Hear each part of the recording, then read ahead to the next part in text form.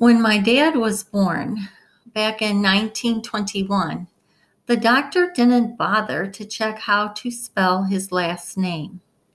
As such, my dad's name on his birth certificate was recorded as Otho Richmeyer. Everyone else in the family had the last name of Reichmeyer, even his parents. My dad was the baby of the family, and that is how he went through life, as a Richmeyer. I was thinking my brother spelled Reichmeyer wrong. I thought the T was before the C, not after the H. So I decided to use my library's remote access of Ancestry to check how my dad's brother, Uncle Harold, spelled his last name.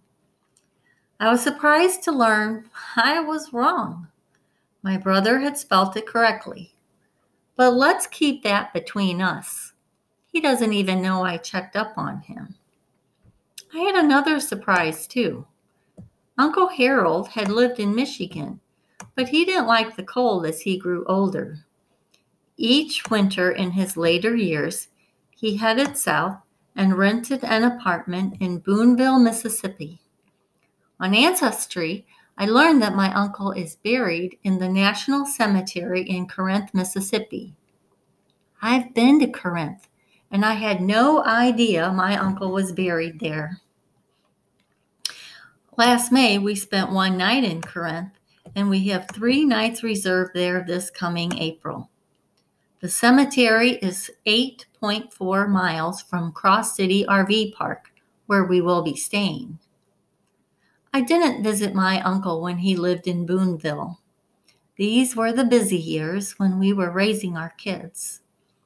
I usually saw my uncle when I went to Michigan each summer, mostly during the years when I was growing up. One summer when I was growing up, my family spent a few nights at Uncle Harold's cabin.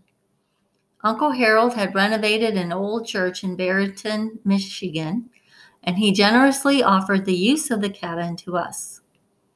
From what I recall, Barrington had a tavern, a post office, maybe a laundromat. Basically, it was an intersection. However, my uncle's cabin was on the outskirts of town. Other than the Chippewa River, which was right near the cabin, not much else was around.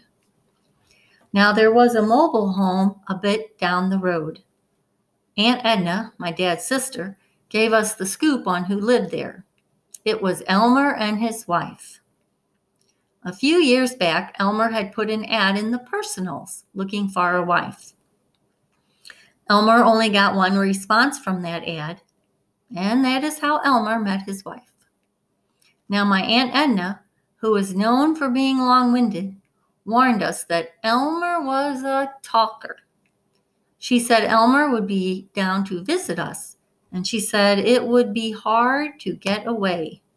It turned out Aunt Edna was right. In the other direction from my uncle's cabin was a farmhouse. Aunt Edna filled us in on that too.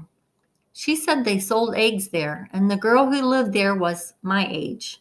I think I was 12 years old at the time. As soon as we needed eggs, I tagged along with my mom, ready to meet a new friend. Maybe there would be something to do besides listening to Elmer. We got the eggs, and perhaps the first time in my life I saw brown eggs. I also saw the girl my age. She was 10. I was devastated. How could my aunt think she was my age? Now, besides not finding a friend, I was going to have to eat brown eggs.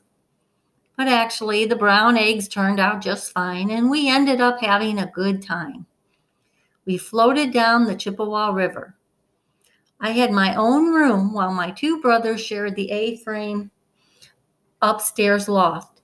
Late in the evening, we could hear our local St. Louis AM radio station, KMOX, 525 miles from home. At night, I would lay in bed, lean against the bed rest pillow, and read Nancy Drew books while I ate chocolate and caramel bars. I was in heaven, but I was also in the country where there were spiders and snakes. Inside the cabin, there were lots of daddy long-legged spiders. Outside the cabin, there were snakes in the yard. I know because I saw my uncle pick up a snake, whirl it around like a lasso, and fling it across the yard. It freaked me out then, and it freaks me out now. I can still see that 4-foot white snake with brown spots going round and round, an arm's length above my uncle's head. Thank heavens it flung in the opposite direction. I think my uncle was a good brother to my dad. The day my dad graduated from high school, his stepmother told him goodbye. For you see, when my dad's dad died, she had promised her dying husband she would see my dad through high school. She kept her promise, but no more. It seems sad, but life was hard back then. So my dad left his home and he went to live with his brother Harold on Mackinac Island. He would work on the island until he joined the Air Force and served in World War II. While serving in the Air Force, he met my mom in a USO dance in St. Louis, which brings the story back to me. Who would have thought that trying to prove my brother wrong would lead me down this memory lane? Who would have thought I was just miles away from my uncle's final resting place when we had a happenstance one-night stop in Corinth, Mississippi? Yet, I am glad to have taken these journeys. Now that I know, there's one more road I want to follow, and I hope to do it in April. I want to stand at my uncle's grave, remember all the good, pay my respects, and say a prayer. After all, he's my dad's brother, even if their last names aren't exactly the same.